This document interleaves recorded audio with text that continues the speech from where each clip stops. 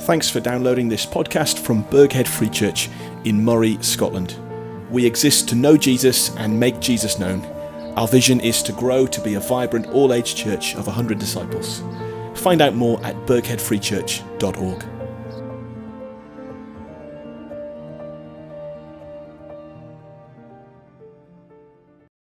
Many have undertaken to draw up an account of the things that have been fulfilled among us, just as they were handed down to us by those who from the first were eyewitnesses and servants of the word.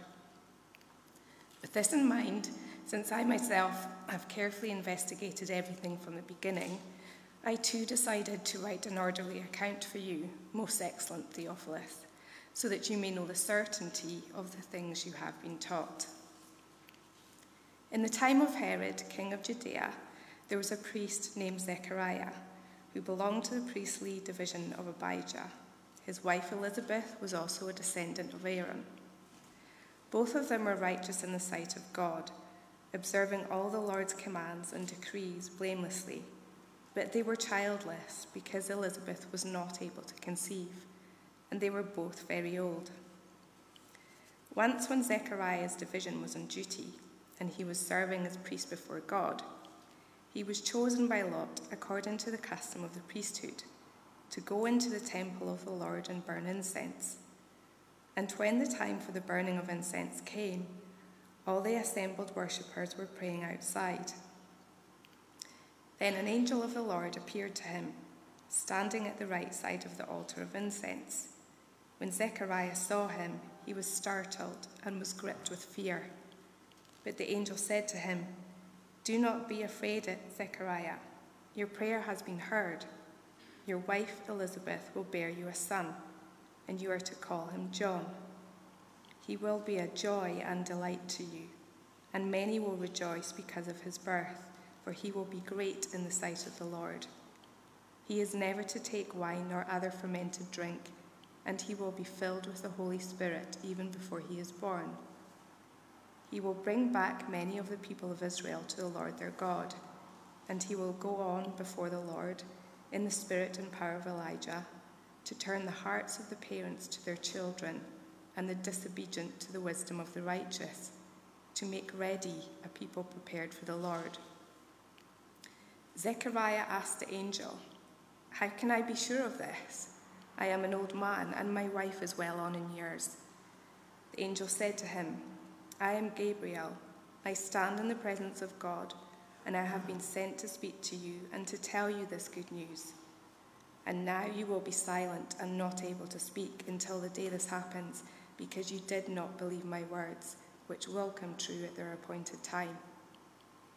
Meanwhile, the people were waiting for Zechariah and wondering why he stayed so long in the temple. When he came out, he could not speak to them. They realized he had seen a vision in the temple, for he kept making signs to them, but remained unable to speak. When his time of service was completed, he returned home.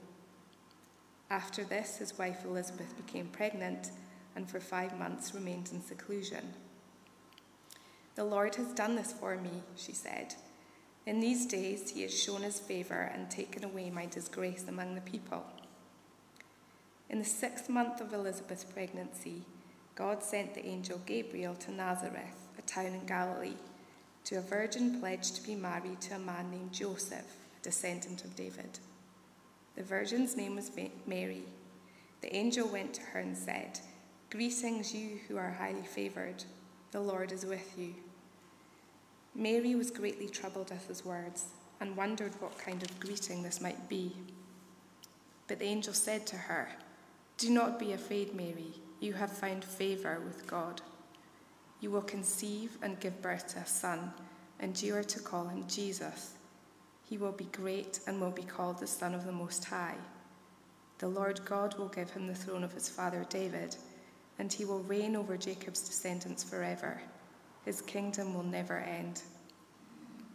"How will this be?" Mary asked the angel, "since I am a virgin?" The angel answered, "The Holy Spirit will come on you, and the power of the Most High will overshadow you. So the Holy One to be born will be called the Son of God. Even Elizabeth, your relative, is going to have a child in her old age, and she who was said to be unable to conceive is in her 6th month. For no word from God will ever fail. I am the Lord's servant, Mary answered. May your word to me be fulfilled. Then the angel left her. At that time, Mary got ready and hurried to a town in the hill country of Judea, where she entered Zechariah's home and greeted Elizabeth.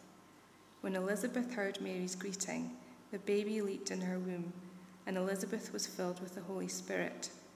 In a loud voice she exclaimed, "Blessed are you among women, and blessed is the child you will bear. But why am I so favoured that the mother of my Lord should come to me? As soon as the sound of your greeting reached my ears, the baby in my womb leaped for joy. Blessed is she who has believed that the Lord would fulfill his promises to her." Well, if you've closed it, if you have a Bible, then why don't you open up to Luke chapter 1 again. Normally, in normal days, we'd have Bibles here for you to use, but we can't do that. Nevertheless, if you don't have a Bible, don't worry, because everything you need will be on the screen here and on the screen for you at home as well. Let me just say a word of explanation about this exciting new journey through Luke's Gospel. Between today and the 27th of December, we are going to cover the whole of Luke's Gospel together. It's quite a long book. It's too long for me to preach on every verse on a Sunday. So if you were to get hold of the service sheet every week, you'll see that there'll be some resources on there. So first of all, there'll be the list of reflection questions that we've been putting out every week that you can use either on your own or in small groups to reflect on the sermon that was preached. There'll also be a series of Bible reading. Now, you might like to use this as well as, or perhaps instead of, your normal daily Bible reading. And if you came on a Sunday and did the Bible reading through the week, by the end of December, we'd have not just preached, but read together through Luke's Gospel as well. And on top of that, each week there'll be a link to a video from someone called Don Carson, who is a Bible scholar, and he will it's about a 10-minute video each week, which unpacks some of the content. So it's in your hands, of course, how much you engage with all that. But together, we're on this journey through Luke. And you could get to the end of December and have a really firm grip of Luke's Gospel, which would be a great thing for you, whether you're a Christian and have been for many years, or whether this is all new to you. Enough by way of explanation. A long time ago, in a galaxy far, far away. That's how each Star Wars movie begins. There are many of them in the franchise. If you know the movies, you'll know that there are some that were made a long time ago, back in the 70s. There are some that have been made more recently. And if you're a bit new to Star Wars, which I have to confess I was, confusingly, some of the ones that were made more recently come earlier in the chronology of the whole story and how it develops. So one rainy day in lockdown, when we sat down with some of our kids to start watching the Star Wars movies, we had to think carefully about which one to start with in order to get the story right. The point is this: it matters where you jump into a story. If you jump into the middle of a great story, you can struggle to understand and appreciate how it works. And as we start these 10 weeks in Luke's Gospel today, Luke is at pains to point out that even though we're starting at the beginning of his book, we are jumping actually into the middle of a great story. And amongst other things today, he wants to help you get your bearings in the great story of the Bible, which centers on the incarnation of Jesus, but doesn't begin there. Now, Luke, of course, it doesn't begin a long time ago in a galaxy far, far away. He begins with these words: "Many have undertaken to draw up an account of the things that have been fulfilled among us, just as they were handed down to us by those who from the first were eyewitnesses and servants of the word. With this in mind, since I myself have carefully investigated everything from the beginning, I too decided to write an orderly account for you, most excellent Theophilus, so that you may know the certainty of the things you have been taught." Now, we don't know exactly who this character Theophilus was. He might have been the patron who funded the publication of Luke's gospel. That's how publication worked in the ancient world. He certainly seems to be a friend or a contact of Luke's, and he also seems to be a new convert to Christianity. He's heard of Jesus, but he needs to hear a bit more to know real certainty in his faith. And so Luke says he has done careful investigation of eyewitness evidence, presented it with clarity to bring us certainty about the things of Jesus. And by the way, if you're new with us today, that is always how faith works in the Bible. You are never just asked just to believe something, as if faith was some sort of mystical quality that you drum up from inside yourself. No. We trust in God on the basis of who he is known to be because of who he's shown himself to be. In other words, faith is never just wishful thinking. It rests on solid evidence.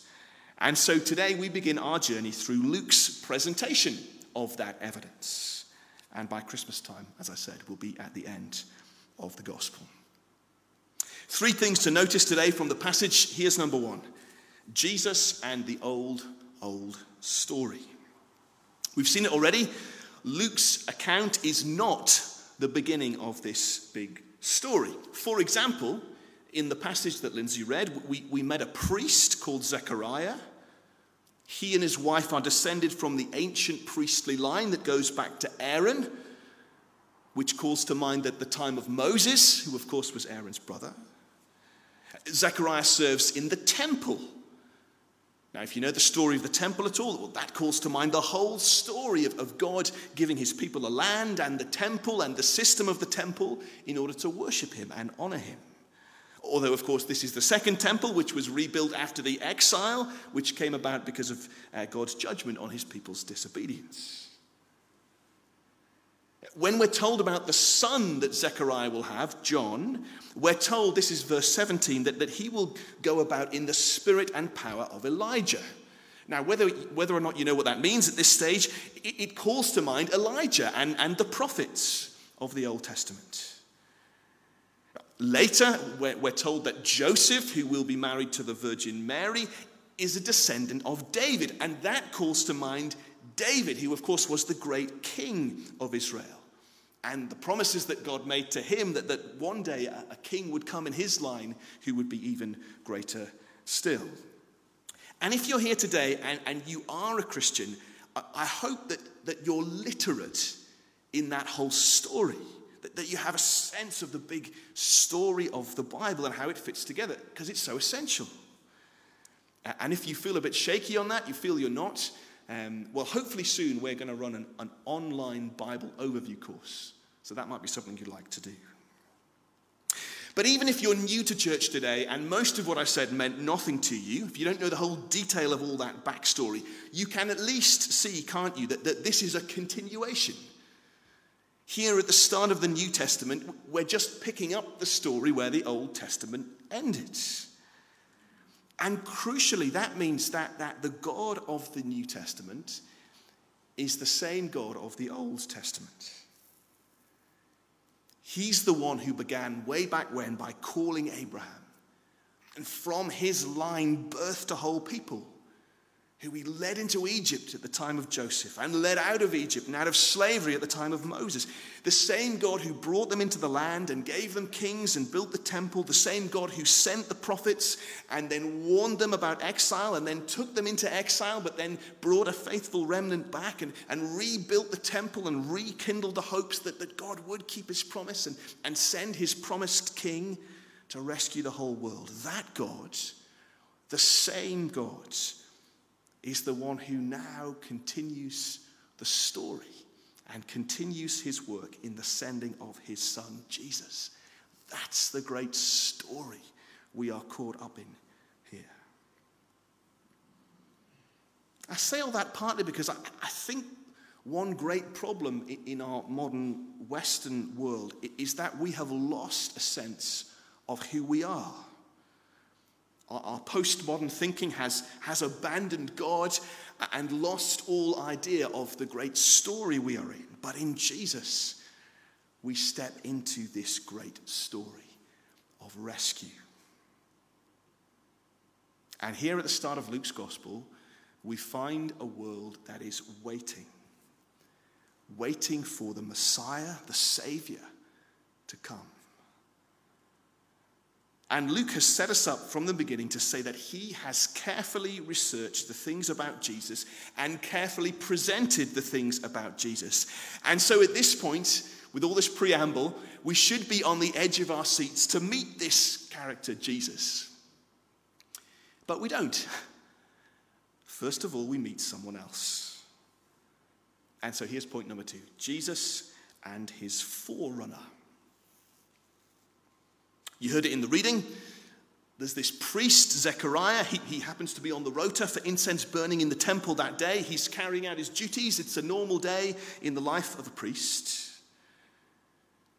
If you've been with us, by the way, the last few weeks, think back to what we learned in the Old Testament book of Malachi. Luke is just a few hundred years on from that. Remember, in Malachi's day, priests could not be relied upon, sadly, to be godly. But here is a godly priest. He and his wife are diligent and righteous, it says, and yet they are sadly childless. And then from nowhere, a named angel, Gabriel, appears to him. Very rarely are the messengers of God named, but this one is, which I guess tells you something about the importance of the news that he is bringing. By the way, notice that Zechariah is gripped with fear when he sees this angel. Don't think school nativity with stick-on wings. In the Bible, that is always the response when people come face to face with God or with his messengers. Anyway, he announces what seems like the highly improbable news that this very old couple are about to have a child. Now this, verse 14, will bring great delight to the couple. No surprises there, I guess, but look closer, verse 14. Many, not just the parents, but many will rejoice in his birth, for he will be great in the sight of the Lord. John, who is the baby to be born, is not to be filled up or controlled by strong drink. He's not going to be at the booze. Instead, he will be filled up or controlled, you might say, by God's Holy Spirit. So what will this great, spiritually empowered man do? Well, verse 17, he will be a prophet. That is, he'll be one who speaks from God, but not just any prophet. He'll be a prophet like Elijah. Now, if you're new today, this won't mean much to you, but if you have been around as we studied the book of Malachi, that should sound familiar. Because in the book of Malachi, we saw just 2 weeks ago that God promised that before his own arrival on the scene, another one would come, a prophet like Elijah would come to prepare the way. To turn, verse 17, the hearts of the parents to their children and the disobedient to the wisdom of the righteous, to make ready the people prepared for the Lord. That is almost a direct quote from Malachi. So here's a great man. He's filled with the Spirit, and he's coming to prepare people for Jesus by turning people, even whole families, back to God. And don't we long for that today? That's the work that we are engaged in as a church as well. That is the word that this named angel Gabriel brings to Zechariah, this holy man. But Zechariah doesn't believe it and is famously struck dumb. Even as God is showing his great kindness by bringing a great child to this childless couple, it's a reminder that it is still a fearful thing to deal with the living God. Here's a warning about disbelieving God's word. Well, the greatness of John is stressed here, isn't it? He will be a great man. But having said that, John is about to be thoroughly overshadowed. So, point number 3. Jesus, the one and only. There's another baby on the way. And in a few short months, there comes another visitation from an angel. So, verse 26 now. Incidentally, this is the sort of thing you read at Christmas, isn't it? I think it's quite nice to read it at a time of the year that's not Christmas and have a bit more time to unpack it. Verse 26. In the 6th month of Elizabeth's pregnancy, God sent the angel Gabriel to Nazareth, a town in Galilee, to a virgin pledged to be married to a man named Joseph, a descendant of David. The virgin's name was Mary. The angel went to her and said, "Greetings, you who are highly favored, the Lord is with you." Again, notice that Mary is troubled. She's pretty terrified, which again is how people respond rightly when they come face to face with God or his messengers. Verse 29, Mary was greatly troubled at his words and wondered what kind of greeting this might be. But the angel said to her, "Do not be afraid, Mary." And angels almost always have to give that reassurance. "You have found favor with God. You will conceive and give birth to a son. You are to call him Jesus, and he will be great." So here you see is another child, also unexpectedly announced, and he will also be great. But Luke is now at pains to point out that is where the similarities between John and Jesus end. And Luke's opening gambit shows that John is great, perhaps the greatest of all the prophets, appointed by God himself to prepare the way. And yet, John's greatness pales into insignificance when it comes to the greatness of Jesus. There's all these comparisons Luke is inviting us to make. John comes from the priestly line of Aaron, but Jesus comes from the kingly line of David. John's conception comes about, shall we say, in the conventional way, to spare you the details, but Jesus is conceived by the Holy Spirit and born of a virgin. John, like the prophets before him, points to the coming of a Savior, but Jesus is that Savior. Later in chapter 2, we didn't read it, but when Zechariah bursts into song when his baby boy is born, I've never burst into song at the birth of any of ours, but I was kind of happy.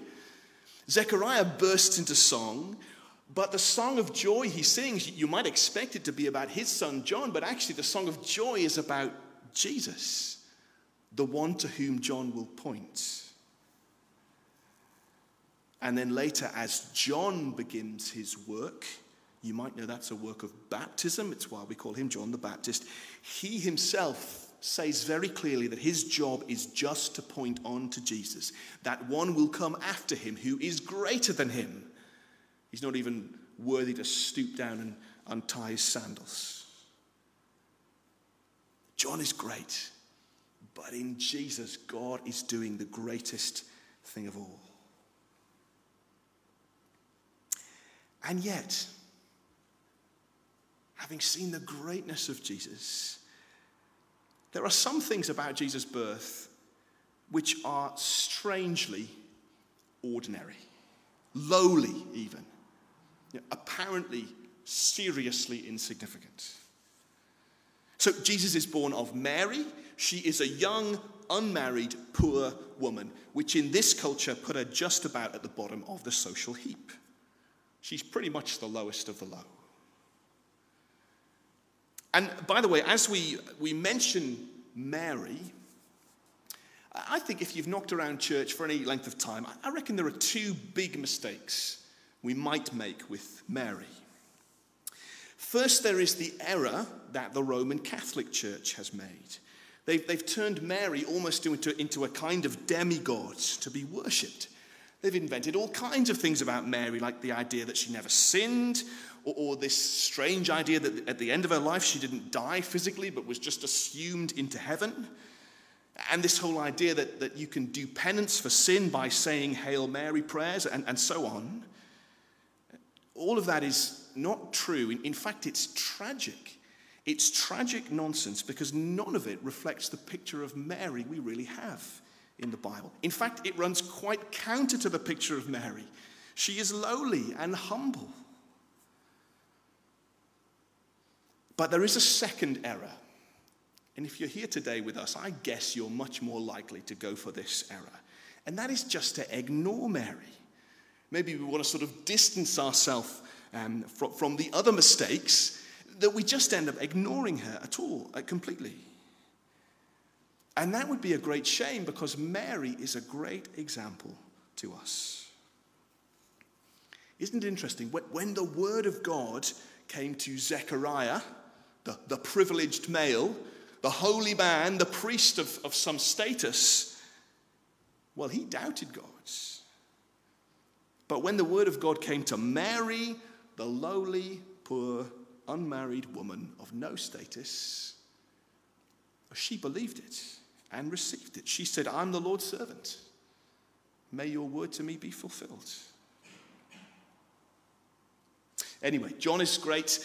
Jesus is greater, but he arrives in such ordinary surroundings. Not only will Jesus be born of little old, humble, ordinary Mary, he will also, if I could state the obvious, be born as a baby. Small, weak, fragile, helpless, dependent. And yet, for all the ordinariness, all the lowliness of his arrival, again, you can't miss his greatness. Look again at verse 31. You will conceive and give birth to a son. You are to call him Jesus. The name Jesus literally means Yahweh saves. The covenant God of Israel saves. That's what Jesus is here to do. And, verse 32, he will be called great and will be called the Son of the Most High. And later, verse 35, the Holy One to be born will be called the Son of God.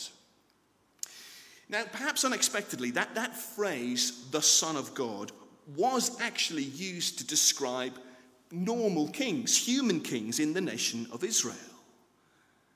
And so this Jesus is a king, in a sense, in the line of national kings, but he's not just any king. Read on, verse 33.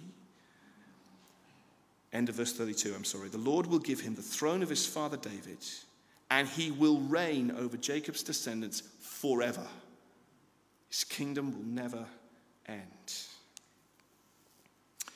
Now, our Queen has reigned, I think, for nearly 70 years, the longest reigning British monarch. But this is another league entirely. Jesus will reign forever. And so that phrase, the Son of God, that's being applied to Jesus in a whole different way. Here's an eternal king who has an eternal reign.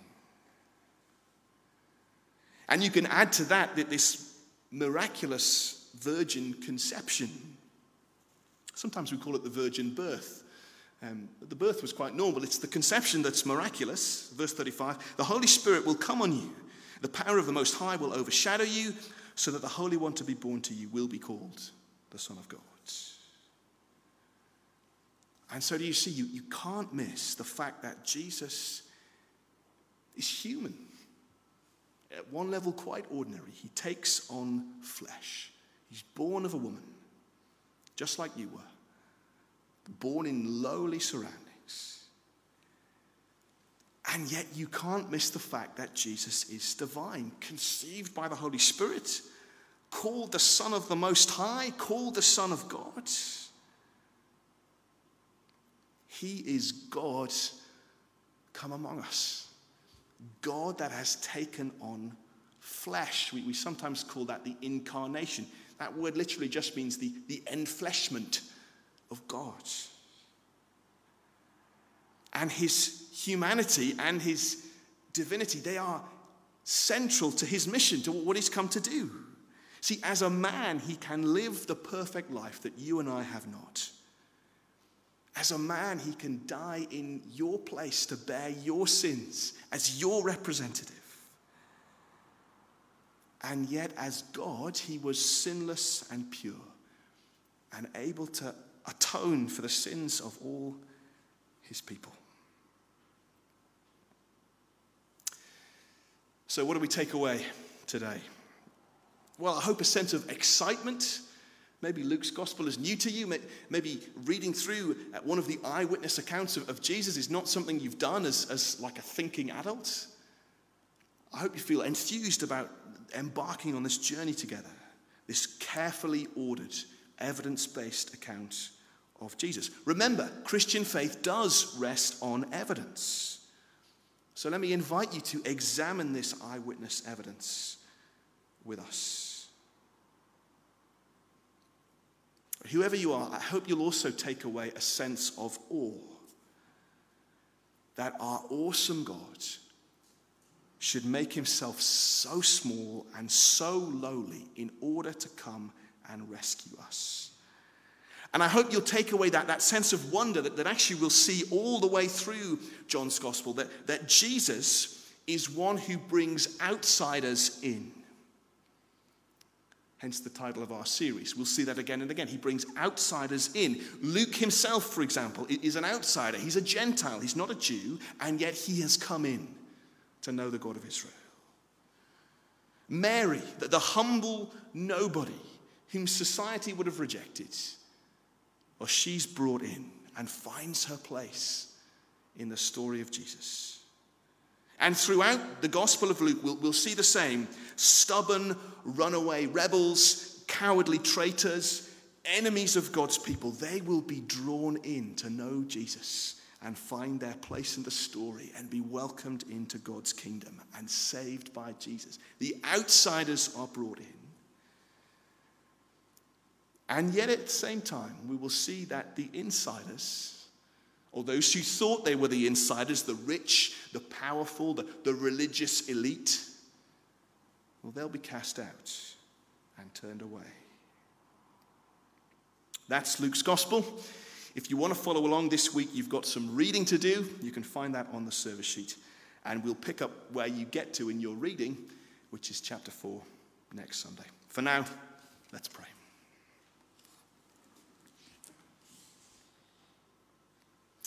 Heavenly Father, we thank you that in your grace you have caused these accounts to be written. Lord, we thank you for the careful exploration of Luke, our author. We thank you for this clear presentation of the good news about Jesus. And we pray that whoever we are, whether this is something we know very well or whether we've come to church today or are listening in for the first time, Lord, we pray that you'd speak to us through it. That through this gospel we'd see how great this lowly baby is and how greatly we need him. And we pray in his name. Amen. Thanks again for listening. Please feel free to share this podcast. And if you'd like to be up to date with each week's talk, why not search Birkhead Free Church on your favourite podcast app and hit the subscribe button.